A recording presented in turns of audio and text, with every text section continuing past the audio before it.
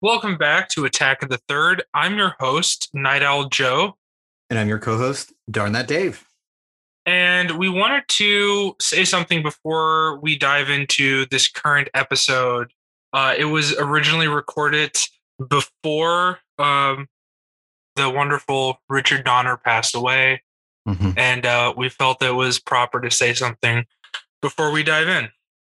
Yeah, absolutely. I mean, we didn't like, Richard Donner that we feel like we have to apologize for, but it does color the conversation a little bit, given that the man just passed.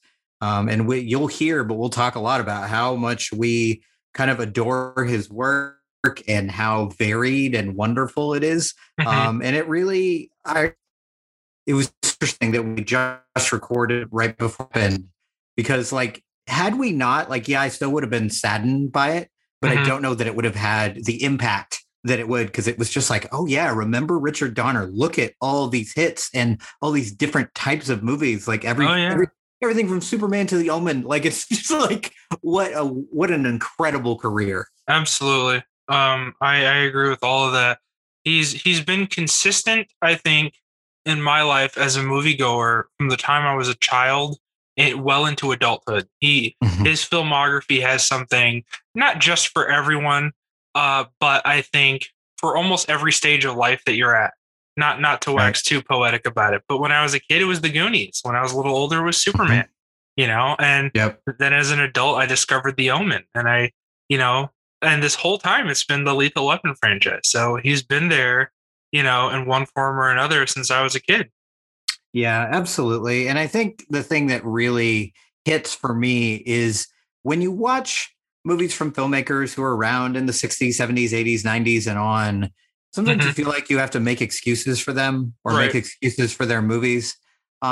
But there's not really a hint of even like toxic masculinity in his movies. There's a kindness to even his action films Yeah. that you didn't see then. And I mean, maybe besides John Wick, you don't really see now. And we'll talk about it in this episode. You'll hear us Absolutely. kind of go on and on and on about the relationship between these two men, Yeah. and you just, especially during the 80s, you did not see that. I mean, this was the time of Schwarzenegger and Stallone, Hmm. big guns, big muscles, hot chicks, and and then you have Richard Donner.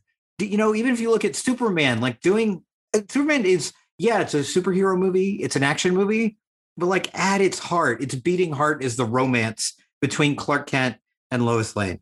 And that is something that like really sticks out, especially if you watch superhero movies now and you Hmm. don't really have that palpable romance. And I'm not just talking about, Zack Snyder and DC, but the Marvel movies too. You don't really have that deep, deep romance, that core. And I think a Absolutely. lot of that comes from Richard Donner. And I'd go a step farther. I'd say anytime a modern superhero movie even gets close to that, it's because they've probably used Superman as a template. Yeah. Yep. Yep. Even like Captain America, the first Avenger, that tragic romance he has with, Peggy Carter, Mm-hmm. that definitely had vibes of, Yeah. Superman and Lois. And it's, again, there's probably the most wholesome character in the Marvel universe. Yeah. So, Richard Donner, I think a lot of fanboys now they'll go back and say, they'll judge it from a modern standard of it not being, I don't know, faithful enough or this or that, but Ugh, that it is. movie's pure cinematic magic, Yeah, you know? and a lot has been made, especially online, about how sexless the MCU and DCEU is. And if you go Hmm. back and watch Superman, like there's a whole scene of him, is he using his X-ray vision to see under her clothes? Like this is not sexless. And I kind of miss movies like that were wonderful for kids, but there was something there for adults too. There were some Yeah, adult themes there. So it's like all this to say that Richard Donner was an incredibly productive and also incredibly talented film. The cinema world is lesser for him being gone. absolutely. I definitely agree. And before we wrap up this little preface to the episode, um, specifically diving into my little anecdote about the Goonies as a child. Whenever I was sick, and I was sick a lot as a kid, just Hmm. allergies, colds, whatever. Um, the homeopathic remedy was a 2-liter bottle of Sprite and dad renting the Goonies from Blockbuster. So Nice. that is perpetually associated with feeling loved and feeling cared for, and just having a good time, even in the worst of times, just having a good time. So Yeah. I think there's very few other directors ever that are so specifically tied to those kinds of feelings like that, for me at least. So yeah, and I think frankly, I think Richard Donner would approve. Yeah. I think that is the feeling he wants from his movies. So I think mission accomplished for Mr. Donner.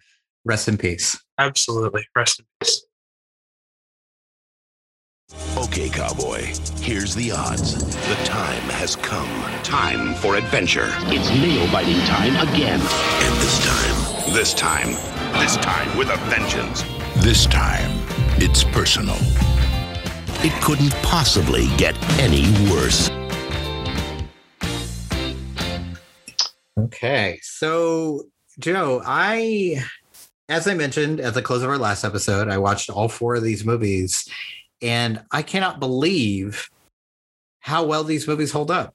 How good these movies still are. Like there's a reason this is seen as like kind of the ultimate buddy cop movie. Because they are. Not only they are, but they're so much better than that. Oh yeah. Like I think it sells it short to just call it a buddy cop movie. Even so, I mean, when did the first one come out? So the first Lethal Weapon came out in 1987. Yeah. So I was 8 years old, and I am very old. So this is a long time ago.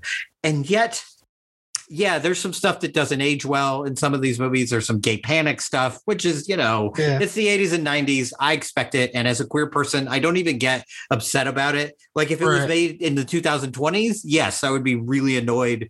But it's the 80s and 90s. I grew up in the 80s and 90s. I remember. So it's fine.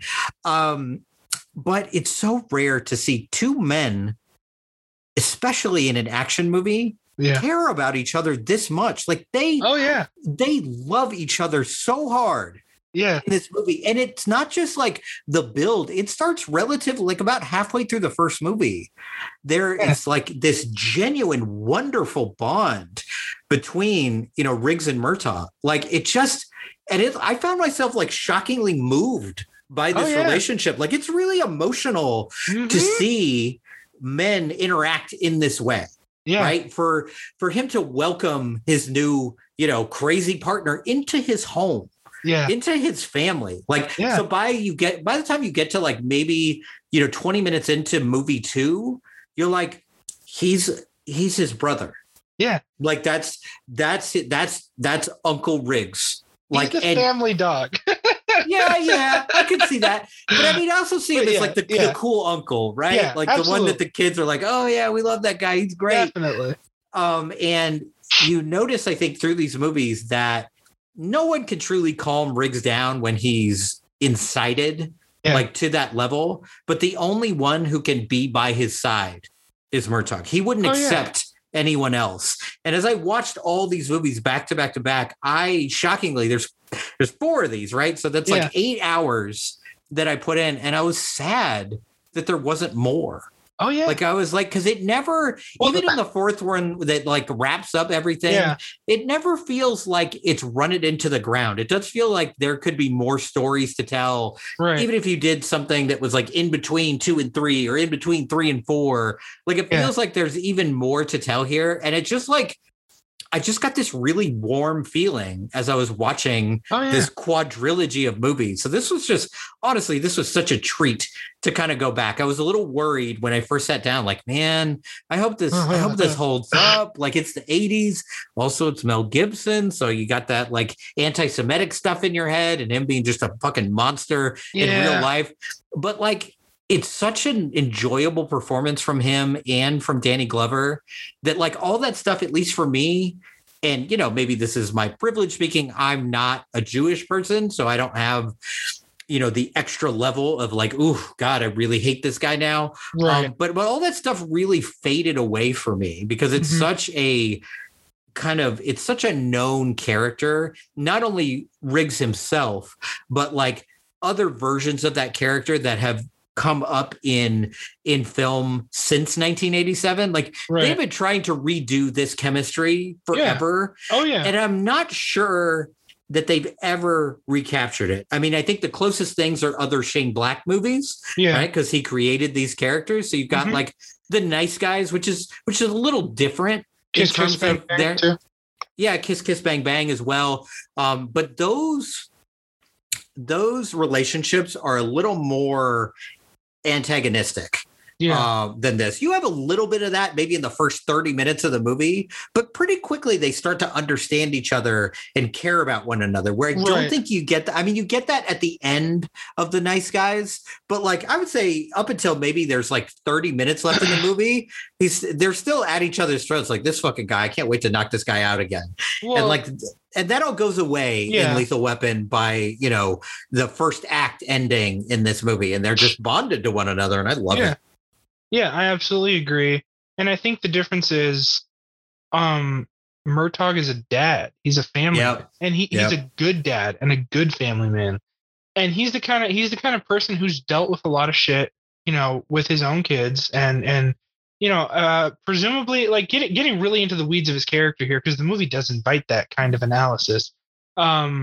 He's not just a dad, he's a black man as well, and like presumably he's had to deal with a lot of shit, culturally, socially, and he's in such a unique position to acknowledge Riggs as a human being and a person who needs to be loved rather than as just a weirdo who needs to be kicked to the curb, And I think there's little moments throughout the first movie where that happens, and like you said, like so many minutes in, Riggs is like a mutt. He's like a dejected dog, and here's Danny Glover's character like, all right, I'm gonna have to adopt this fool. Right. No one else is gonna take care of this. No one else is gonna take care of him. This stray. So let me.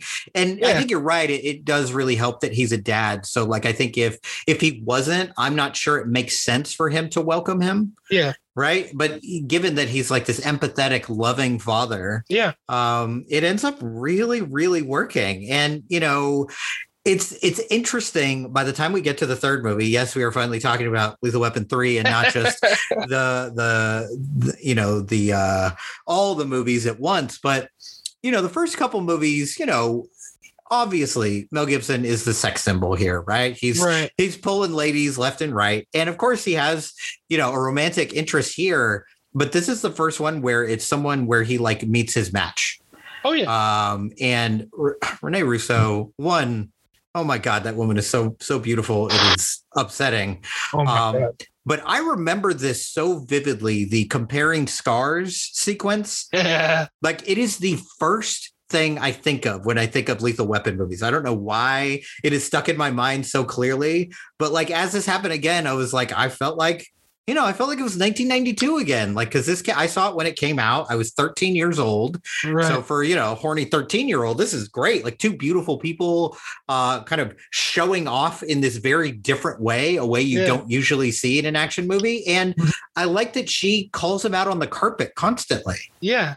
She checks him, and not in a way where she's like, nagging or being cruel, but just sees him for exactly what he is. And that is so rare, not only in movies, but just in general in relationships. So like you are rooting for them from the very beginning. And I'd like to point out that in the first movie, when Riggs is talking to the psychiatrist, he makes that face at her where he like crosses one eye and like makes that goofy face. In this movie, when he's walking out of the office, the captain's office, she makes that same face at him. Yeah. And then like nice. in the first movie, he's watching like the Three Stooges, and then when he goes to her place, he or she has like the Three Stooges computer game. He's like, hey, it's the boys, Yeah. And I love those little details. Because, Dick Donner's not just making action movie part 3. He cares about these characters, He's definitely bringing the gang back together, and it shows. Like he pays as much attention to the characters and the emotional stakes as he does to the action stakes and the danger. And I think that's very rare. I think in most action franchises, even the ones that pull off a similar balance very well, it's movies that are wrapped around the action first and everything else sort of comes after. And I kind of feel it's the opposite here. I feel like Lethal Weapon doesn't have a leg to stand on if it doesn't have its emotional stakes. Right? Yeah. It would have been white noise. Absolutely. And the reason it works so well, the reason even half of these action scenes are memorable in the least, is because Riggs, his character, the known quantity that he is, there's the character motivation fueling it. Like in the first movie, no shoes, shirtless, running down the street. It's a scene you've seen in a million movies, but this is Riggs. Right. He's cutting loose. And Murtaugh asks him, he's like, "Are you as good as they say you are?" He's like, "Yeah, I'm like that. I'm that fucking good."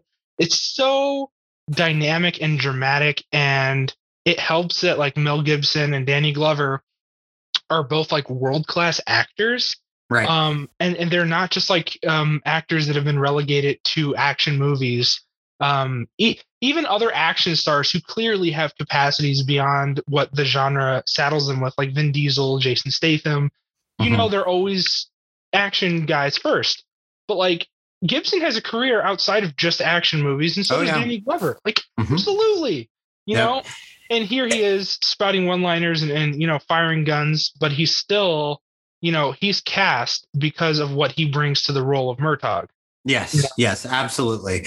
And I think I'm hoping I didn't, get this wrong. And if it was in the wrong movie, feel free to tell me. But I think this has two of my favorite moments of the entire franchise. So this is the one where he's on the motorcycle with the like broken windshield, right? Yes. Yeah. Just a visually. Oh yeah. Just beautiful. It's one of the things I think that people think of when they think of the Lethal Weapon action sequences, because he's like coming out of the smoke. Yes. And it's just so beauously filmed and such a Donner moment. And is this also the one with the catastrophe moment, or is that Lethal Weapon 2? No, that's this one. Riggs, everybody's outside. Just me, you, and this cat are dumb enough to be down here. Nearly a catastrophe, huh? Okay, good. See, this is great. The third one is clearly the best because, it's weird when like lines just get in your brain and they don't leave. Like I said, I haven't seen these movies for years since the fourth one came out, but that line always gets me and always makes me laugh, and I will always remember it. We almost had a catastrophe. It's such a good action comedy line, and it works, one, because Gibson delivers it perfectly, but also like all through these movies, Danny Glover's like exasperation. Like he knows his friend so well, but he's like, "Dude, will you fucking stop? It's a bomb. Like, can we not fucking joke about this right now, dude?" Like, and we've gotten this long, but we haven't mentioned Joe Pesci, which like it's such. I love Joe Pesci as an actor. Obviously, you think of Joe Pesci, you think of things like Goodfellas, right? That's the first thing that comes to mind for most people. But like I don't know if this is in the script, if this was direction, or if this is pure Pesci, but his cadence in these movies. Okay. No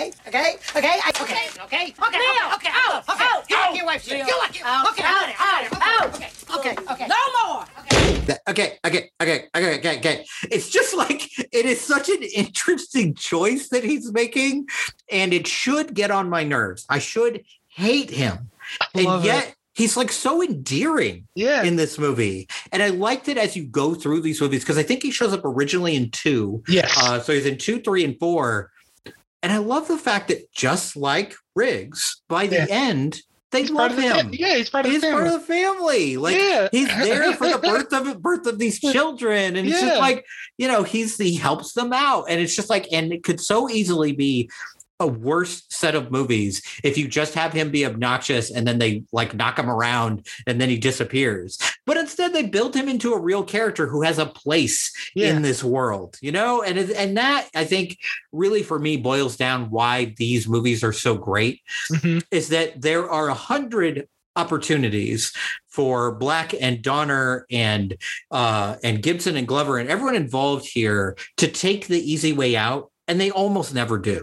Yeah. Right. Instead, they make it a whole complete story, a complete arc for these characters. Like if you look at especially who Riggs was in movie 1 and who he becomes in movie 4, they're almost unrecognizable from one another. And yet when you watch them in sequence, it completely makes sense. It works. It very much works. Like, I love that there's a sequence in the fourth one where he's trying to hold his tongue. He's trying to keep a secret and he just can't manage it, Whereas in the first one, he just would have said it. Like, fuck it. I don't care what anybody thinks. I'm a wild card. I do what I want. But because he has something to live for now, something to fight for. And there's a moment, in the fourth one where he's like, essentially saying goodbye to his dead wife, and it is a really moving moment, like shockingly moving for this type of movie. And it's just like, man, I really expected as I was watching this, one of these movies to stand out as like, well, that's the fucking weak link. This sucks. But they're all like, they're different levels of good to great. Yeah. But like, honestly, I could watch any of these movies in a vacuum and be totally pleased and have a great time. Yeah. You know what surprised me the most in these movies? What's that? And this is like, a little weird, but Danny Glover, very well built. He is. I think I had this image of him as this like older, kind of overweight guy, like not in a like obese kind of way, like a Mr. Rogers type of guy, right? And then he I think it's in the second or third movie, and he's shirtless, and I was like, okay, Danny. All right, look at shoulders, man. Yeah, exactly. And I was shocked by this, and it almost like, not to like insult Danny Glover at all, but like it's like his head doesn't fit with that body because he's got that kind of goofy dad thing going on, which really works for the movies. But then you look at his body and you're like, okay, all right, I guess I wasn't prepared for that. He wasn't ready. and I guess it plays on a lot of stereotypes in this movie, right? You've got the the guys going back and forth about his wife's cooking and all this stuff, but I like that it's a very male relationship in that way where they constantly are both giving each other shit. Oh yeah. Right. Yeah. But somehow, and a lot of it's just performance, I don't think it's necessarily even writing, you feel the love coming off of these two dudes so heavily that you can never. And then there's a moment in a couple of these movies where they fight. And they get really angry at each other, and it is hurtful to watch. It is. Like, you're just like, no, God, but you're buddies. Yeah. You are the buddy cops. You guys have to be together, Yeah. And I think it's in the third one, the moment where he I think it's with the motorcycle, actually, where he ends up falling off this precipice and nearly breaking his ass. Yeah. And you see Murtaugh go to him. Yeah. And take care of him. Yeah. Not in this macho bullshit, get up, man, shake it off. Like, just like grabbing his arm and helping him up and making sure he's okay. Yeah. And I like that the movie goes from, the first movie, him separating his shoulder is a joke that he uses to his advantage. And by the third or fourth movie, you could tell like, man, he is getting too old for this shit, just like Murtaugh was. And he's like, man, this fucking hurts. Like, I can't do this for that much longer, man.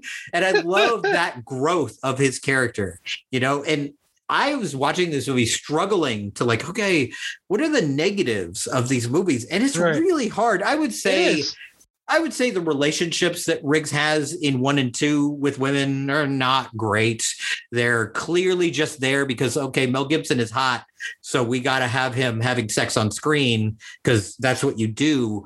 And that's not great, but the third and fourth movie make that stuff worth it because it becomes his romance actually becomes a character arc for Riggs. So I think they handle it really well. And I was just thinking about the insane career that Richard Donner has had. Like I was just looking at so it's like, underrated is an overused term, right? Right. But I think especially for younger viewers, they don't really know like how big. So like how big the first Superman movie was. Like that was a massive, massive hit. But if you look, I mean, he did Superman 2, and then he did The Toy, the Richard Pryor movie. He did The Goonies, Lady Hawk, obviously all the Lethal Weapon movies. But then like Assassins, Scrooged, what else? A Conspiracy Theory, like I love that movie, Maverick, like these are it's granted there's a lot of action stuff in here, right? But they're all so different from one another, and I'm not sure. I would have to watch them all to really speak on this, but other than they're cool action movies and I like them, I think I would have trouble figuring out like what are the Donner touches, like what are the Donner-esque moments. Like if you watch directors like Fincher, like Spielberg, you know you're watching one of their movies. Spike Lee the same way, but like Donner, I think he just makes like fun, cool movies. Like it's just. I think he's more than Spielberg, and a lot of people compare him to Spielberg. Precisely because of movies like Superman and the Goonies, which they operate in the same arena as like, E.T. and Jaws, that kind of like, blockbuster of that era. But as far as like stylistically and like what he's been able to accomplish over his career, Richard Donner is like David Fincher, right? David Fincher, to use a phrase that people are throwing around now, understands the assignment. David Fincher can make 5 consecutive movies about serial killers, and you would never realize they're all directed by the same man. Right? Because each one would be wildly different. Right. Some directors find their little niche. Even amazing directors do this, and it feels the same. Not even in a bad way, but you can tell, oh, yes, I'm watching a Steven Spielberg movie. Right. Oh, yes, I'm watching a John McTiernan movie. But like Richard Donner and David Fincher both do that thing where they expand to fit the shape of what they are working on, right? And it's always especially with Richard Donner, like his range is crazy, right? Like the Goonies, that's from the same guy who did Lethal Weapon. It's crazy. It's totally crazy. How do you pivot to that mentally, right? This is like Spielberg pivoted from like Jurassic Park to Schindler's List. Like he's done that kind of switch like once or twice, but like with Dick Donner, like every day he's like just picking a new genre off the shelf. Like today, like I'll make a Peter Pan-esque fantasy about Superman. And then tomorrow he's like, I want cops, right? It's so drastically different, and it's like I love it. I love Richard Donner's career. I love his movies, and I do want to take a step back for a second and like point out, Shane Black and Mel Gibson, especially, 2 mainstays of this franchise, not exactly spotless in their public images, to say the least. But I think here's one thing that, and this is something we kind of touched on with Die Hard. Like, to know John McClane in person would be to know an asshole of a person, right? Like, he's probably said some terribly racist shit, some irredeemable shit, but like his character doesn't need to go there for the movies. I think it's the same with Riggs, right? Like we see it in the lens of the movie as a cop, like this, he's crazy, he's a wild card, he's suicidal, but like, if you're getting into the weeds about it, who knows what the hell else his character's done? Who knows what Murtaugh has had to, like grin and bear it and let it slide and then tell him later, hey, that wasn't cool, And I feel like, and maybe this is my way of rationalizing it, white male privilege, who knows? But like Mel Gibson probably needed somebody to pull him aside to like, what the fuck is wrong with you, man? Like he needed a Murtaugh in real life. Like this is not okay. It's like, I'm not going to condone your behavior. Like you're really fucked up, man, but we need to go. We need to work on you, And I think it's weirdly prescient how progressive these movies are, despite their cast, both in front of the camera and behind the camera. Like to have Lethal Weapon in the 80s have like this, enduring and well fleshed out example of black male fatherhood without any caveats, right? There's never a moment where it's like, they're leaning super hard on like a black stereotype, really. It feels like it was informed by the people who play the characters, and it feels authentic, Right. It doesn't feel like you're being told what a black family is by a white person. It feels like, Dick Donner knew enough to step back and like let his actors inform the parts, And in the 80s and 90s, like not even just that type of family, but just showing a black man who is there for his children was like almost like sadly revolutionary, especially in a movie that is not a quote unquote black movie, like just for black audiences, but for, a 4-quadrant crowd pleaser. Like this is, and having the white guy be the like wild card, the immature one, like is a really interesting choice. And I think it ends up really working to its advantage. I found myself wondering, what did you think? So there's this whole weird subplot of Murtaugh's oldest daughter crushing on Riggs. Right? Yeah.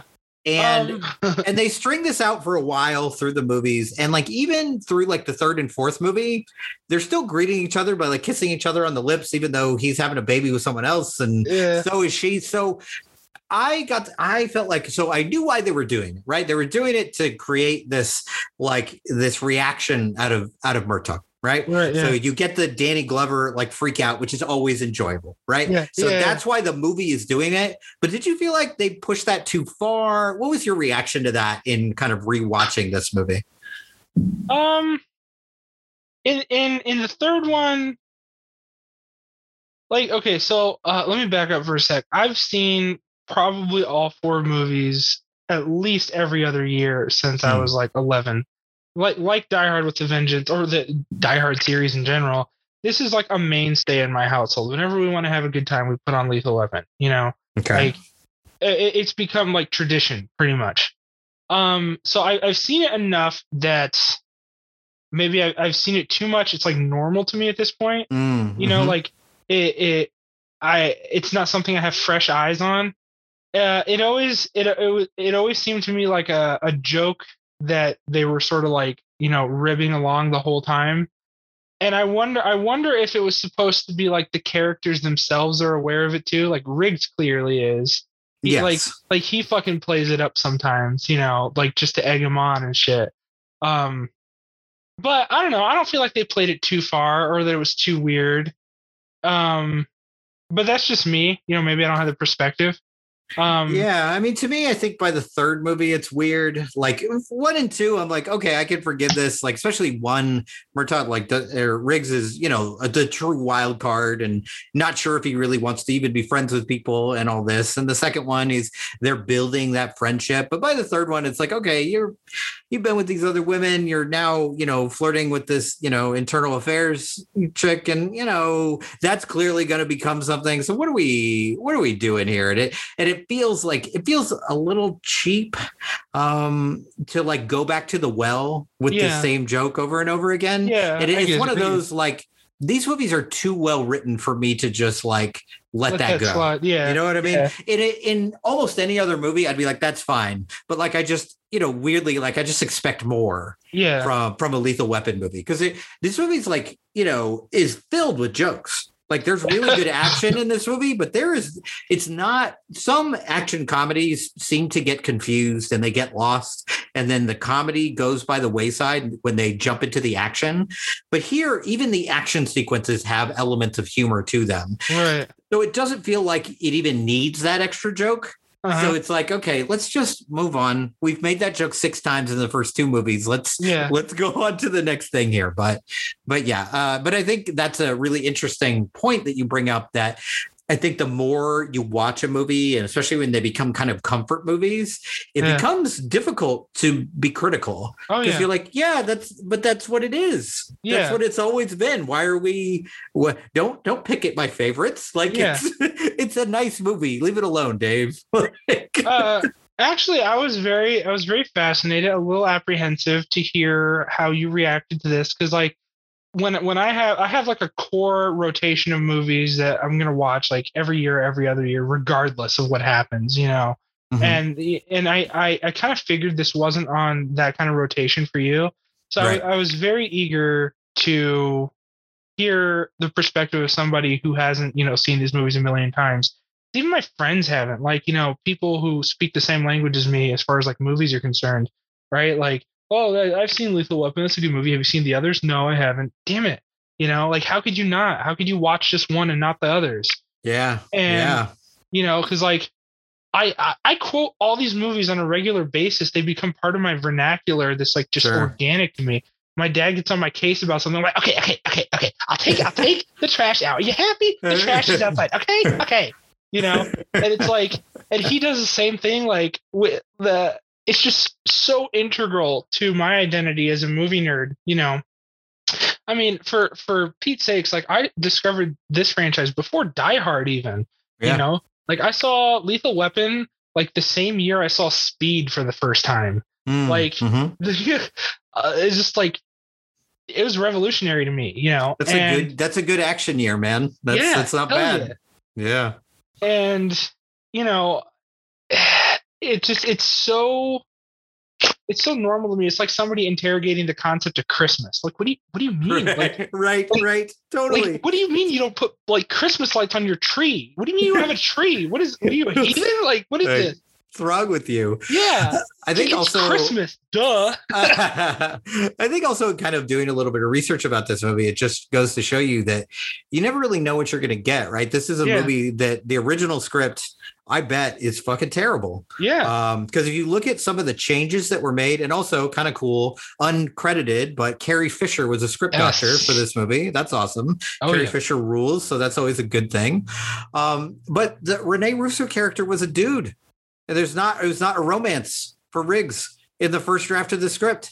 And this movie, honestly, is bad without her in it. Yeah. Like it doesn't work. It would be because Riggs doesn't have an arc at that point. Right. He has nothing to do but like act crazy and, you know, ride on a motorcycle, which is great. But like you need a little bit more. And also it'd be, you know, and I think you could argue this about the first two movies, which is why it's so important that Murtaugh's family plays an important role in these movies. It's just very dude heavy. Right. Yeah. Oh, and this one would, when you add Pesci to the mix, it would be even more so, where it's just like a bunch of dudes fighting for 2 hours. And I think you need her there to kind of balance out the energy of this movie. Oh, yeah. You know, like not that she's like ultra femme or anything, but just like not having a bunch of dudes on screen for 2 hours. It's nice to have that little bit of balance there. So it's like, you know, you look at the changes that were made and you're just like, oh my God. Thank God for script doctors. Thank God for second drafts. Like, and I guess Donner read the script and he was like, no, we're not doing that. Like, it's no small coincidence. Like you mentioned, Carrie Fisher was the script doctor for this. Like it definitely takes a female perspective to like line things up. You know what I mean? Yes. To like say, this is what you're missing. Right. And like how typical is that? Like guys think they have it all sorted out. And they don't like they don't realize what's missing like right in front of them.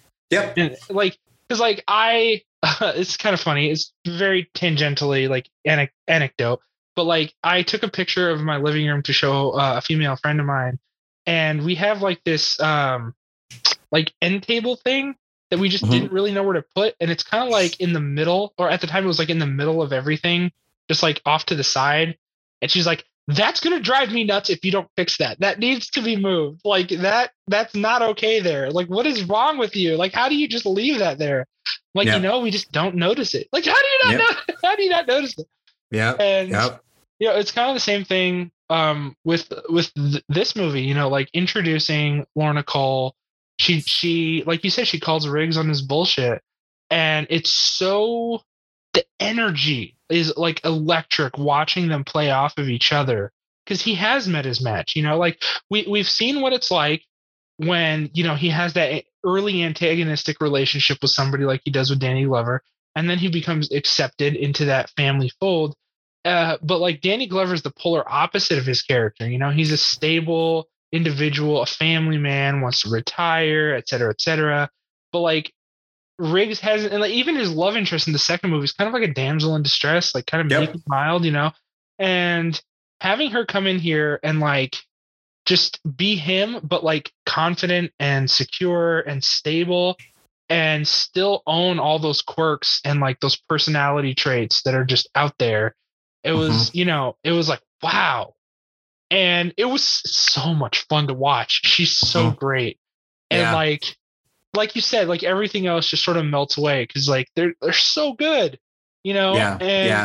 Like I just sit there, you know, like my chin on my hand, just like you know. And she's fantastic, but more than that, she is the element that makes Lethal Weapon 3 worth watching, like you said. Yeah, absolutely. And, you know, in our last episode, we were talking about the Jason Bourne franchise and kind of bridging. And I think this movie, you know, although well before the Bourne franchise, does a really interesting thing with her, you know, kind of almost death in this movie, is that you get to see for a flash what losing her would mean for Riggs. Yeah. But she gets to live. Yeah. Right. She gets to continue her arc as a character, both at the end of this movie and on to Lethal Weapon 4. And I love that for this movie, because it would have been like, it is a staple of the buddy cop genre that like someone gets in the way and someone dies, and that is what spurs them on to action. And I think, you get that with like the young cop who comes along with them in this series. But it would have been very easy for them to do that to Lorna. Yeah. And it made me so happy when they didn't, because again, it's been so long since I watched this, and I'm like, no, I'm pretty sure she lives because there's a whole pregnancy thing. But for that moment, as she like turns that corner and gets plugged, it's like, oh my God. But then you get to see not only how scared he is, but what that fear will do for him, that it finally will let him admit that he loves her, that he cares about her, that he wants to be with her, that he's willing to move past a lot of his damage and trauma to make a real attempt at a life with her. And you get it all in like this little 15-second moment.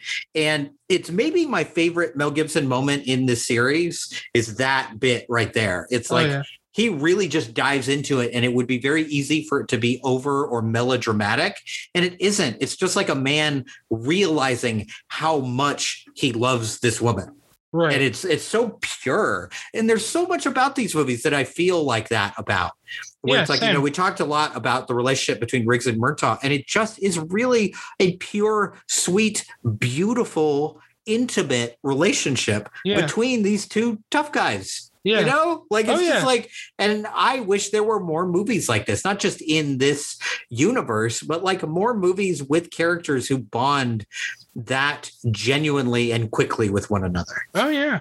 And I definitely agree. And I think that's part of the appeal of this franchise. Ironically, it's an action movie that I would watch even if there was no action in it. Yes. Like if this was a straight up drama, like a dramedy, I would watch it. My favorite moments aren't, that stunt or, that shootout. It's like, that moment where Riggs, admits to Danny Glover he doesn't have any other friends, right. A short-lived revelation to be sure, because, soon there's, Joe Pesci's character and, Lorna Cole, and he ends up growing this extended family over the course of 4 movies. Mm-hmm. And like I mentioned in our previous episode about the Fast and the Furious movies, that's the same appeal that they have. They're using simpler language, cinematic language, simpler, but it's the same concept. Like, and I think that was one of the things, like, people criticize Paul Walker's acting, and I'm like, but as they should, yes, but he's like a bad actor, but like he didn't need acting to have that dynamic with Vin Diesel, in a much different sense, but also in an incredibly similar sense. Mel Gibson and Danny Glover, they had that chemistry where it's like, you believe on the silver screen that these men are friends, that these men are brothers, and Paul Walker and Vin Diesel had that. And that's why I would argue that it took longer for that to sink in. I feel like you get to get to like movie 2, movie 3, and then you're like, okay, I buy it now. Whereas the first one, it feels like you're having to make leaps to explain it. Whereas I agree. This, 15 minutes into the movie, you're like, oh, you guys are fucking best friends forever. Like, like, you just know it right away. Like, it's just the perfect pairing. Because I think sometimes you get movies like this and you can tell one of the actors is doing the heavy lifting. Right. And that is not the case here. Both of them are giving just as much as the other one is. And you're just like, man, it's just like, I don't know. It just makes me, like I said, I get this warm feeling when I think about the Lethal Weapon movies. It's just wonderful. Like, I'm so happy I got to watch these. And, it's definitely the same here. And I think, like, if anything, the trend of what we've, been talking about in all the episodes we've covered action movies in, it's like, it's more effective when you care about the characters. Yes. It's effective when, John McClane spends the whole movie wishing he apologized to his wife. It's effective when you see them embrace. And I think that's why, I'm not saying that it's a bad movie. I'm not recanting my stance on it, but I think that's Die Hard 2 sucks. I think that's maybe why, shut up, Dave. I think that's maybe why I'm so amenable to Die Hard 2 and maybe even blind to its shortcomings. because it still does function on that emotional level. You know, he spends the whole movie trying to get back to his wife. And, you know, Bonnie Bedelia is such a sweetheart that I'm always down to watch her, you know, be her badass, adorable self in anything, you know. Right. So let me ask you a difficult question. Sure. So you brought up Die Hard. Right. You know, there's a series of Die Hard movies. There's a series of Lethal Weapon movies. Okay. Which is the better series overall? Lethal Weapon. Oh, it's not even close for you. Not even close. Oh, interesting. Okay. Because Die Hard 1, fantastic movie. You know, Die Hard 2, it's like Rambo 2 to me. Like I love it on so many levels, but I don't consider it like a classic, right? Like it's a genre fans classic, but I wouldn't say it's like a must-see movie by any means. Sure. Die Hard 3 is fantastic, you know, but each one of these movies, even the fourth one, which I also really love, they're isolated in a sense, right? Like I could watch Die Hard 3 without feeling the need to watch the others. I could watch Die Hard 2 without the need to watch the others. But with Lethal Weapon, you got to watch all of them, man. I got to watch all of them. And I didn't do that this time. And I'm probably going to rewatch 3 in the process of watching 1, 2, and 4 soon. Yeah. You know, because like we're talking about the whole time I'm sitting here, I'm like, oh yeah, that moment and that moment. It's like, oh man. You know, and like I said, like Die Hard without the action, it's not a movie. You know, but Lethal Weapon without the action, there's still a very effective platform for Gibson and Glover to act their asses off and still deliver characters we want to see even more of after 4 movies. Yeah, it's really interesting because I mean, I agree, obviously, but like I don't have the affinity for Die Hard 2 that you do. So not a surprise that I would rank Lethal Weapon above the Die Hard. I mean, I think the first Die Hard is better than anything in the Lethal Weapon series as like just a quality. Yeah. Cause I mean, I think it's the best action movie ever made. Like, I mean, it's just, you know, that's hard to live up to. Yeah. But if you take it as an entire series, like I was worried going into watching this, not just because I was like, oh, you know, maybe it won't hold up. It's a different generation, blah, blah, blah. Right. But also I was like, oh, okay, I got to watch 4 movies. Like I hope, cause like what happens if I put in the first one and I'm like, I don't really, and then I got to sit through another 2 hours. Like, am I going to want to do this? But like, I watched the first one and the first thing I did was put on number 2 immediately. Yeah. Like I was just like, this is so fun. I cannot wait to hang out with these guys again. Exactly. Like, this is fantastic. So like, yeah, it's, it would be a very long day, but it would work as just like watching them back to back to back to back. Yeah. Like it's not something that gets boring. It's not something that gets tedious. And that is a rarity in any franchise. Right. Yeah, especially one that like, because there's franchises that were like, OK, we know we're going to make these 3, like Lord of the Rings is the obvious like version of this. Right. Yeah. It's one gigantic story. Right. Whereas Lethal Weapon, they made the first one. It made a bunch of money. Like, oh, I guess we'll do a sequel. And then that made a bunch of, I guess we'll do another sequel. So it's not something that was necessarily plotted out from the beginning. But if someone told me that it was, I would believe it. Right. And that is the mark of great sequels, that if you watch them, you wouldn't know that they were reacting to what worked before, but that it feels like a complete arc for all these characters. And I think Lethal Weapon really achieves that in a outstanding way. I absolutely agree. And I think the only movie that sort of sticks out a little bit is the second one.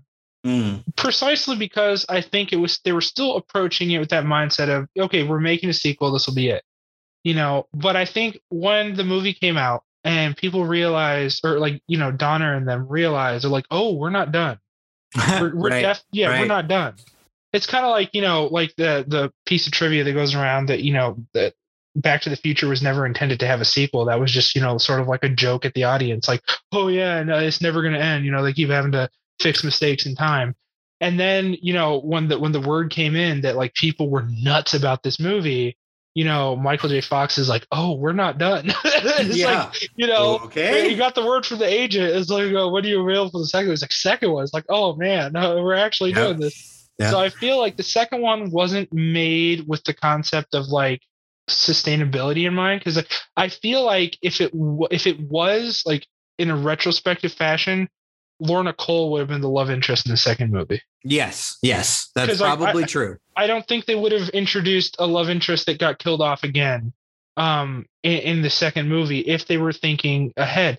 And I think that's why 3 and 4 are really underrated, because a lot of people consider those like the lesser of the franchise, but like they're a unit for me, right? Like the whole, all 4 is just a unit. And I think 3 and 4 is where they really sort of expand and embrace the concept that they're, telling an ongoing story about these people's lives, Right. And it's interesting that, people kind of shit on number 2 a little bit. But like, you talked about, 3 doing really well and 4 doing okay. The second one was the highest grossing of the 4. Yeah. Right. I mean, it made like $150 million. People wanted more after the first one. For a movie that had a budget of like $15 to $20 million. That's is wild. Insane. You made 6 times your budget. Like, that's crazy. That's nuts. But like, I don't know. It's funny. If you were to ask me like what my favorite one is, I don't even know how to answer it, because they all just feel, not that they feel the same, but they feel tied together to me. Yeah. So it's hard for me to like, well, like this one, I didn't like that, blah, blah, blah, blah, blah. Like, I mean, I think I'd probably go with number 3 because Rene Russo, like she really stands out as like kind of improving this in a way that like modernizes this, this particular sequel. But like, they're all really good, man. Like 1, 2, 3, and 4, all great. Yeah. And I think that's why that question you asked me was kind of so easy to answer, because you can sit back and pick apart the different Die Hard movies and say, yeah, this one's my favorite, that one's my favorite. Yeah, it's a lot harder to do that with Lethal Weapon. They are absolutely a unit. They're all directed by Richard Donner. They're all, that same creative force, that same creative energy. Every time he comes back to the table, he's saying, what story do I tell with these characters? It's not what building do I blow up? Where do I put John McClane now? Like, what terrorist is he going to run into? It's like, what story am I telling with these, this family? And they're cops. So it's easy. You can always stick them in a new situation because that's their job. It's literally their job. With John McClane, there's this whole other thing where he has to run into this extraordinary situation alone. And then they're one-upping themselves the whole time. Where with Lethal Weapon, it's like, these are criminals. They're crazy criminals, but it's not, there's no nuclear bomb. We're not going to blow up the East Coast. There's nothing like that. And also like the fact that I think it's in this one, right, where like the bad guy is an ex-cop. Yeah. Oh, right. Yeah. Which is like kind of a twist for the 80s and 90s. Like I could see that happening now for sure, very easily, where, we're in a time where maybe police aren't seen as, law and order and the nicest guys in the world. Right. But back in the 90s, like to have your villain be one of your own. I dug that. I dug that little twist. Absolutely. And I think the thing about Lethal Weapon for me, I think if I had to, gun to my head, pick a favorite, it's probably the first one. But only because like you said, like Die Hard's like the best action movie ever made to you. And I don't know that I agree or disagree with that. I probably agree on some days, Sure, I think I'm hard pressed to find anything else, like anything else is like not like outside the science fiction genre as well. Like, like some people say, Terminator 2, but like Terminator 2 is also a science fiction movie, Yeah, and like Mad Max is an apocalypse movie. Exactly. Like sure. So like for like a genre cornerstone, like foundation, it's Die Hard. But the only reason, as far as overall quality, that it's not Lethal Weapon for me is because, like I said, if you take the action out of Lethal Weapon, you still have a damn good movie, right? It does not live and die on its action scenes. So like as a movie, regardless of genre, I think Lethal Weapon's higher for me. But like, Die Hard's a thrill machine, and I think Lethal Weapon is more, like I said, like emotionally resonant. Right. And I think that's something that is very hard to duplicate in the genre because they focus so hard on the antagonistic aspects of the buddy cop formula. Right. I get why it's a necessary step in that relationship, but like, man, I don't want to watch 2 guys hate each other for 90 minutes. Unless it's interesting, like that's what I was kind of expecting when I sat down with this, because I hadn't seen it in so long. And you remember all the I'm too old for this shit and them going back and forth, because those are really great comedic beats. Yeah. And you just forget that like that's actually not that much of these movies. Yeah. It's really like not. there's like one or two moments in each one of these movies where you could tell Murtaugh is like, you got to be fucking kidding me. I'm dealing with this idiot again. And then there's like maybe the first 20 minutes of Lethal Weapon 1. But other than that, man, they just fucking love each other, man. Mm-hmm. They just, you know, they care about one another. And that's the interaction usually is Murtaugh getting upset at Riggs because he's not taking care of himself. Yeah. And like, what a crazy thing to put in a buddy cop action movie. Yeah. That like, I'm angry with you because I'm worried about you. Like, oh my God. And again, as you mentioned a couple of times, it works so well because he's a dad. Yeah. That's exactly what he would do if one of his kids was being self-destructive. Is like, I need you to take care of yourself because I can't be watching over you 24 hours a day. I have a job. I have a life. I need you to survive. I need you to be okay. Oh, yeah. And you get that. And I love the fact that they never have to say it. Mm-hmm. Right. It doesn't have to be that blunt. You just get it from their interactions. And I love that. Like nowadays, it's almost unthinkable to take two like titans of acting and stick them in a buddy cop movie. Like nobody would do that, right? No like way. There's nobody who's from that old guard school of acting that you could say, oh yeah, let's just stick him in an action comedy movie. Like it doesn't happen. Yeah. Like Beverly Hills Cop, you hired a comedian, right? Like like even like any other one, I'm like hard pressed to think of them. Like even okay, like The Last Boy Scout, another Shane Black joint. Like it's Bruce Willis, action star, and then like Damon Wayans, you know, comedian. Right. You know? Right. And it's like they're not Mel Gibson and Danny Glover, you know? Right. And I found it very fascinating how the Bad Boys franchise, which so desperately wants to be, you know, the true successor to Lethal Weapon. Oh, totally. Like the first movie, like I love it, but like it doesn't quite pull off that brotherhood dynamic very well. No, like, I think it's a little too antagonistic. Yeah, between the two of them. I think the second one's almost the same. But what I was surprised by is how well Will Smith and Martin Lawrence carried their age and their maturity in the third one. Yes. You know, like they brought like Lethal Weapon levels of pathos to this trilogy that like never even deserved it. No, definitely not. Like I fucking cared about these guys in the third one, you know, and it was like, wow, like where did this come from? And it feels like they took a page out of Lethal Weapon's book, you know, right? Like they did their homework. And honestly, I think like, okay, this is shitty to say, but I just don't think there will ever be another. There won't. You're right. And I think it's not only because you have two great actors, and you do, both of them, especially during this period of time. Yeah. Oh my God, just wonderful. But it's just so hard to balance what they're doing here. Like the action and the comedy and the empathy that this movie has. It's so hard to balance. So, you know, Bad Boys, as you mentioned, a little too much antagonism. Yeah. The Nice Guys, which I love, which I think is a wonderful movie. Yeah. It's like in terms of comparison to this, it leans on the comedy much more. Right. It lacks the empathy. Yeah, which makes it a great comedy. Yeah. But I would not call it an action comedy. Not at all. Right. You know, and kind of the same thing with Kiss Kiss Bang Bang. You know, where it's like you could tell it's a Shane Black movie, but like, man, this really was like the perfect storm of great actors, great writing, tremendous direction. Yeah. And it really just all came together in 1987 in this really amazing way and gave us the greatest buddy cop team that will ever be. Like, I'm prepared to say that as long as I live, I don't think that there will be another buddy cop movie that even like if this is an A, you're not even getting to B+. No, you're like not. it's just the perfect moment in time and the perfect people involved. So, are we gonna talk about what we're gonna do next time? Yeah, so I have decided.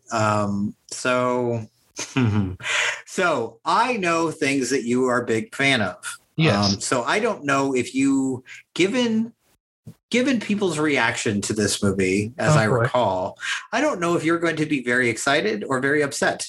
by this. Oh boy. But we are going to watch Star Trek 3. Oh. That's what's coming next. And there's a whole thing that like the odd number ones are bad and the even number ones are good. So, but I haven't watched this in many years. So this is The Search for Spock. So we're going to watch Star Trek 3. That's what we're going to do. All right. It's going to be a long episode. Eventually just shut up, Joe. No more talking from you. We're done.